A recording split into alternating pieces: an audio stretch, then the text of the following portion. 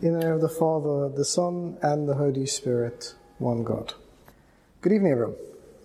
It's something that we tend to complain about, but then when it comes, we complain about that. We complain about the cold, and then we don't get things by half here, because when we get heat in England, it becomes sweltering heat, so it's not very comfortable either.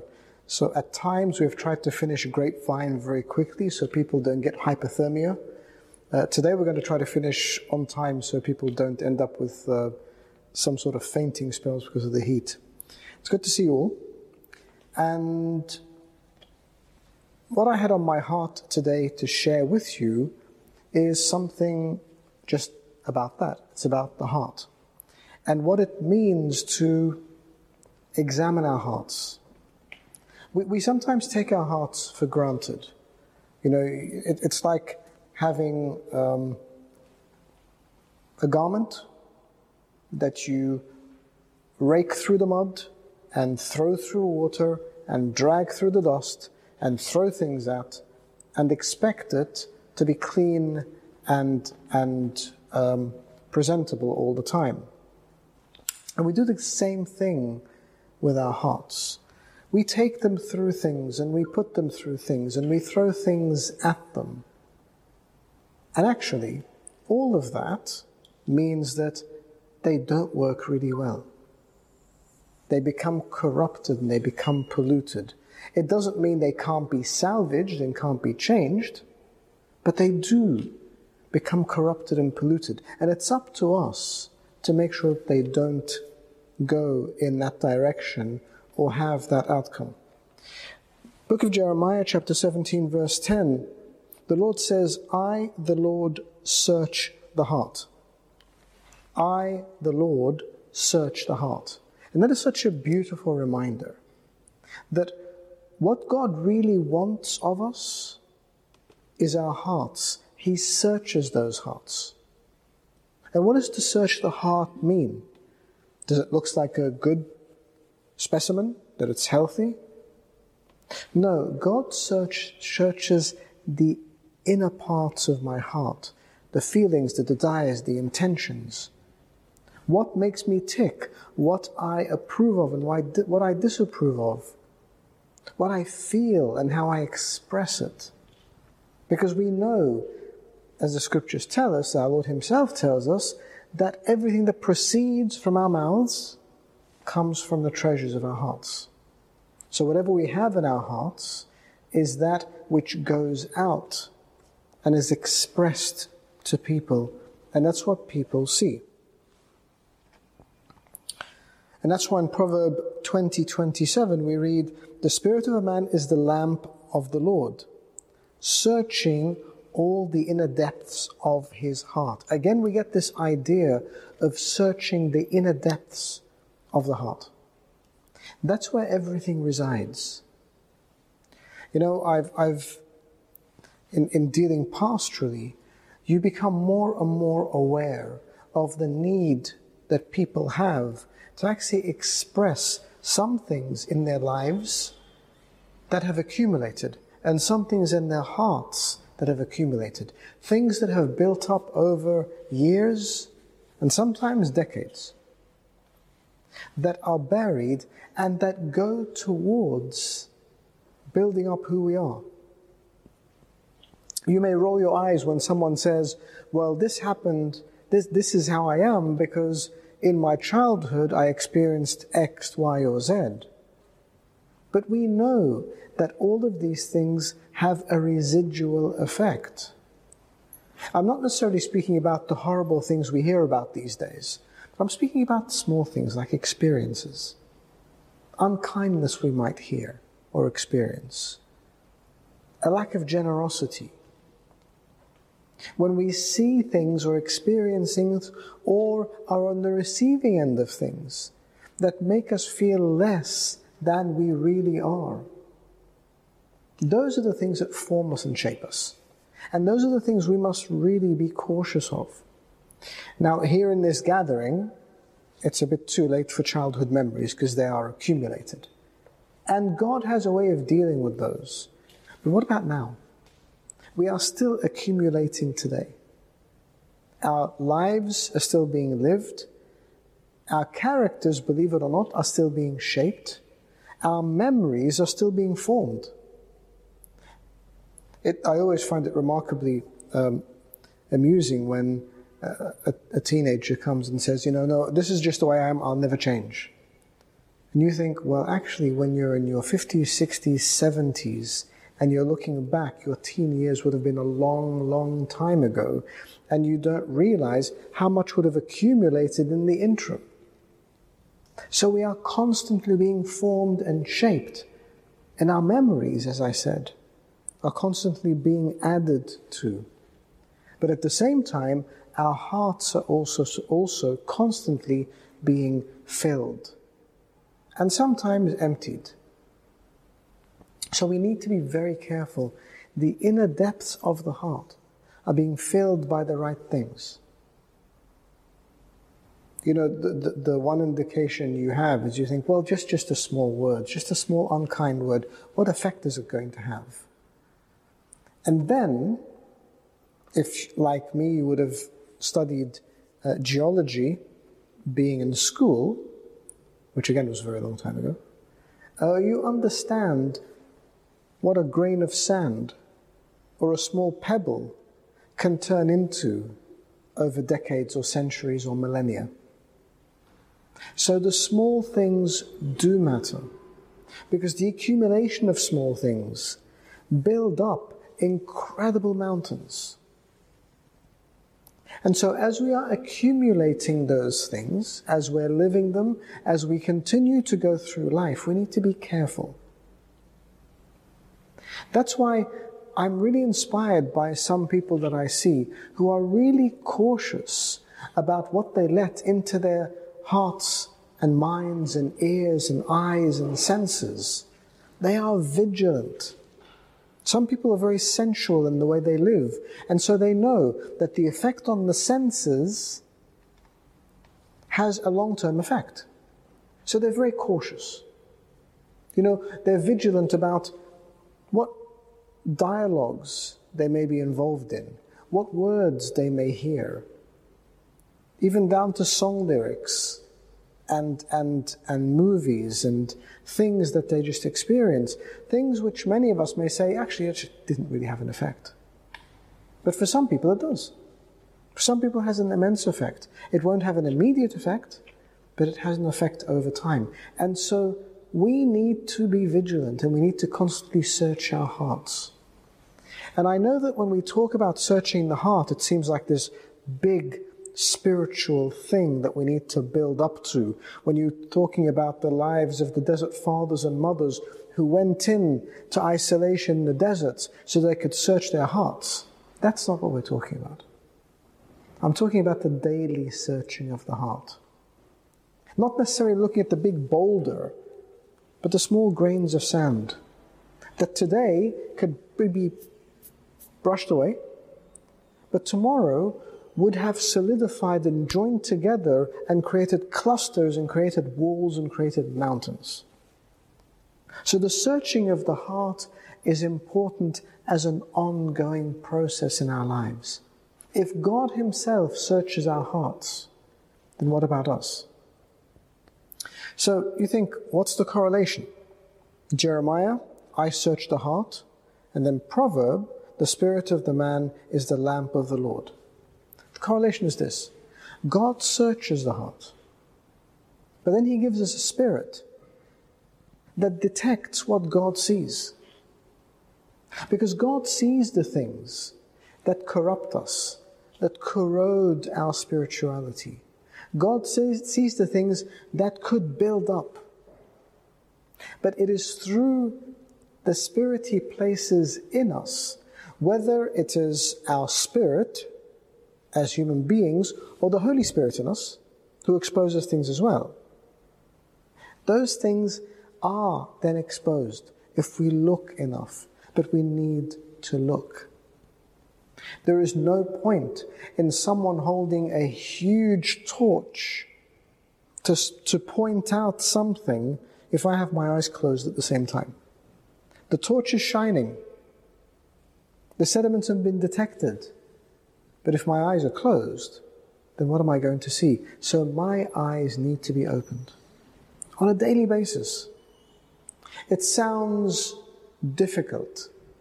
It sounds like this process that is just painstaking, but it's not really. You sometimes see people who have vintage cars, right? And they'll go out and they'll see a speck of dust, and it's blow it away.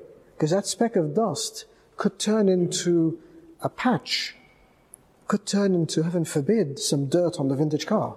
And you couldn't possibly have that because this is of great value. This person doesn't see it as a burden to look after this great thing he has that is of value. He actually sees it as a privilege to own it and to have it, and so therefore looks after it. Our hearts are a privilege to have. We are privileged to be created in the image and likeness of God, and we are privileged to be created with a feeling and reasoning spirit. We are privileged to be created with a heart that God has given us. And even in the book of Jeremiah, when God says to us that He will remove from our flesh hearts of stone and replace hearts of flesh, He says, you know what? Even if your heart is not just sedimented, it's not just gathering things, if it's turned into a whole clump, that's how much it's gathered. And you know what? Stone isn't gathered overnight. I always found it intriguing at school to understand that things could turn into stone, where things could be fossilized. So a piece of wood could become stone. And I just didn't understand that. But it's what happens over time. That clump of stone, that is our heart that was flesh, doesn't happen overnight. It happens with sedimentation. It happens with influence over a long period of time. And it happens through our own carelessness because we don't shield it enough. Our hearts do need to be shielded. Next time you feel angry, don't prolong the anger because it corrupts the heart. Next time you feel vengeful, next time you feel that you want to seek a certain retribution, these are natural thoughts that come into our minds. As much as possible, we need to stop those thoughts. But you know what? Humanity, our broken humanity, means that sometimes, even often, we will experience these thoughts of anger, revenge, spite, all of these things. But when we get them, when we feel them, dismiss them quickly so that they don't turn into this huge sediment. So they turn into this huge cluster, this heart of stone. And you know, you and I have felt it. You feel angry and you act on that anger. And after a while, if you become desensitized, the anger becomes justifiable. Now, of course, sometimes anger is justified in us as human beings because we go through horrible things. But if we let that anger change us, nothing justifies that. Because you take that beautiful heart of flesh that was created by God and you let this anger change it and solidify it and harden it even more and more and more until it changes. But again, we are who we are. So sometimes that will happen. Sometimes the heart will be solidified. Sometimes it will be fossilized and as hard as stone. And nothing touches it. You know, you'll hear a sermon, doesn't faze you. Read the Bible, doesn't make a difference. Listen to something, don't care. You see someone for whom you must have compassion and it doesn't really faze you. Hard heart. Solid heart. Transformed heart. But God says to us, don't worry. Even if that is the case, even as that's happened to you, don't worry. Because I am the Lord your God. And I will take from you that heart of stone. I will replace it with a heart of flesh again. It's not even to change it. Because you know what? When it gets to that level, sometimes it can't change. The only way it can be changed is if I, the Lord your God, take it out and replace it with what should have already been there. That pumping, interactive, living organ that not only has movement, but that movement gives life to the whole body. The love we have nourishes all the extremities of our lives. Our senses, our words, our dealings. And because it is pumping once again, and because we are affected once again, we once again regain the godliness. You know, being angry is a horrible thing when it's prolonged. It changes us. You know, when you see someone with a heart condition and the heart isn't really pumping enough blood, you get blue extremities because just the blood isn't reaching the extremities. And then you become fatigued and you can't move, and it constantly increases in its effect. Sin is the same thing. When sin enters our hearts, it continues to change us and affect us. And that's why repentance in confession is so essential. If I truly repent, if I am truly confessing, if I turn back from these feelings, I suddenly feel a surge of life. I don't know if you felt it, but when you go in and you have a real confession, when you feel like you've really offloaded the things you're carrying, you come out, you're lighter, you're rejuvenated, you feel even energized. Because suddenly these things are gone. And if we don't feel that way, then maybe we need to dig a bit deeper. But don't lose hope.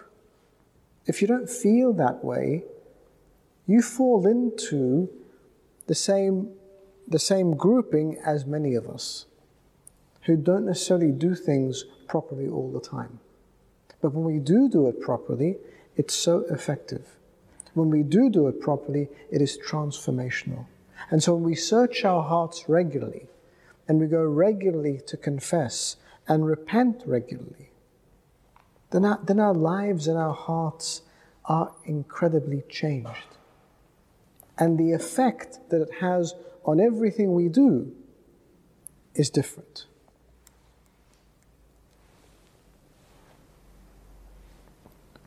But our hearts are also incredibly complex. Proverb 25 says, "Counsel in the heart of man is like deep water,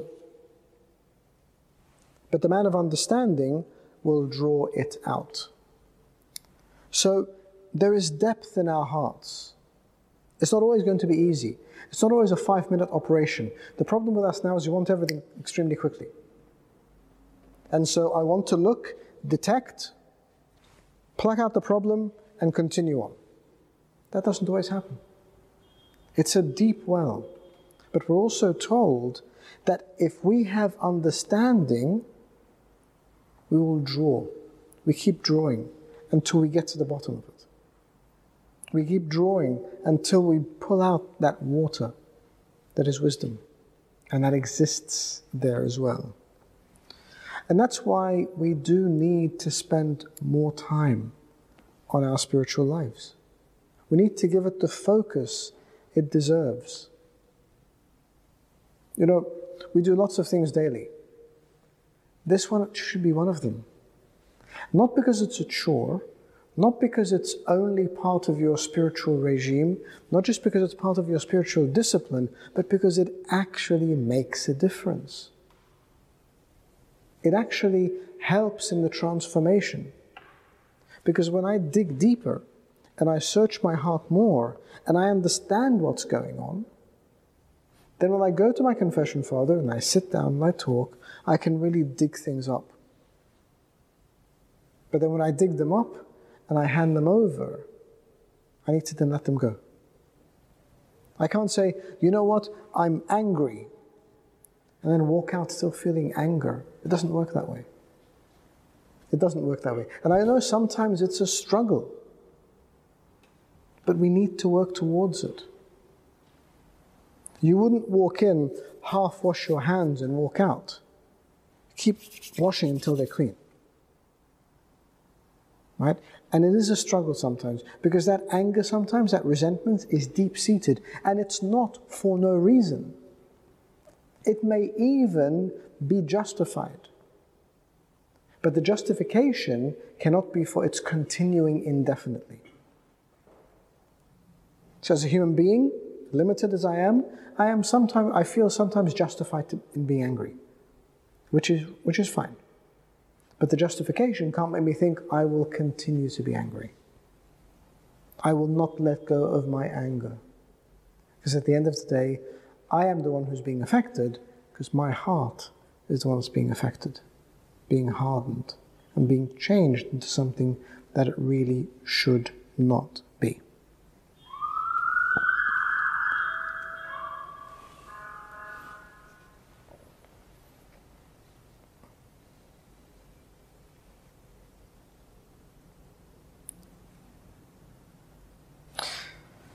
So what's the solution? Part of it's simple, and part of it is ongoing work. The simple bit comes from our Lord in Matthew 11, when he says, "Take my yoke upon you and learn from me, for I am gentle and lowly in heart, and you will find rest for your souls." So in going to him, we'll find rest. But it's not just in going to him. It's in taking up the yoke. It's in seeking the cleansing and the transformation. It's in taking all of this seriously and wanting to be transformed. Sometimes we think just by going, that's enough. Well, you know the expression that says you can take a horse to water, but you can't make it drink? You go to the living water, that's great. But you need to drink of it. Be filled by it. Be nourished by it. Be cleansed by it. And in that, our hearts are cleansed, and they are transformed back into what they were. Rather than hearts of stone, they become living, feeling, expressive and honest hearts of flesh. And glory be to God forever.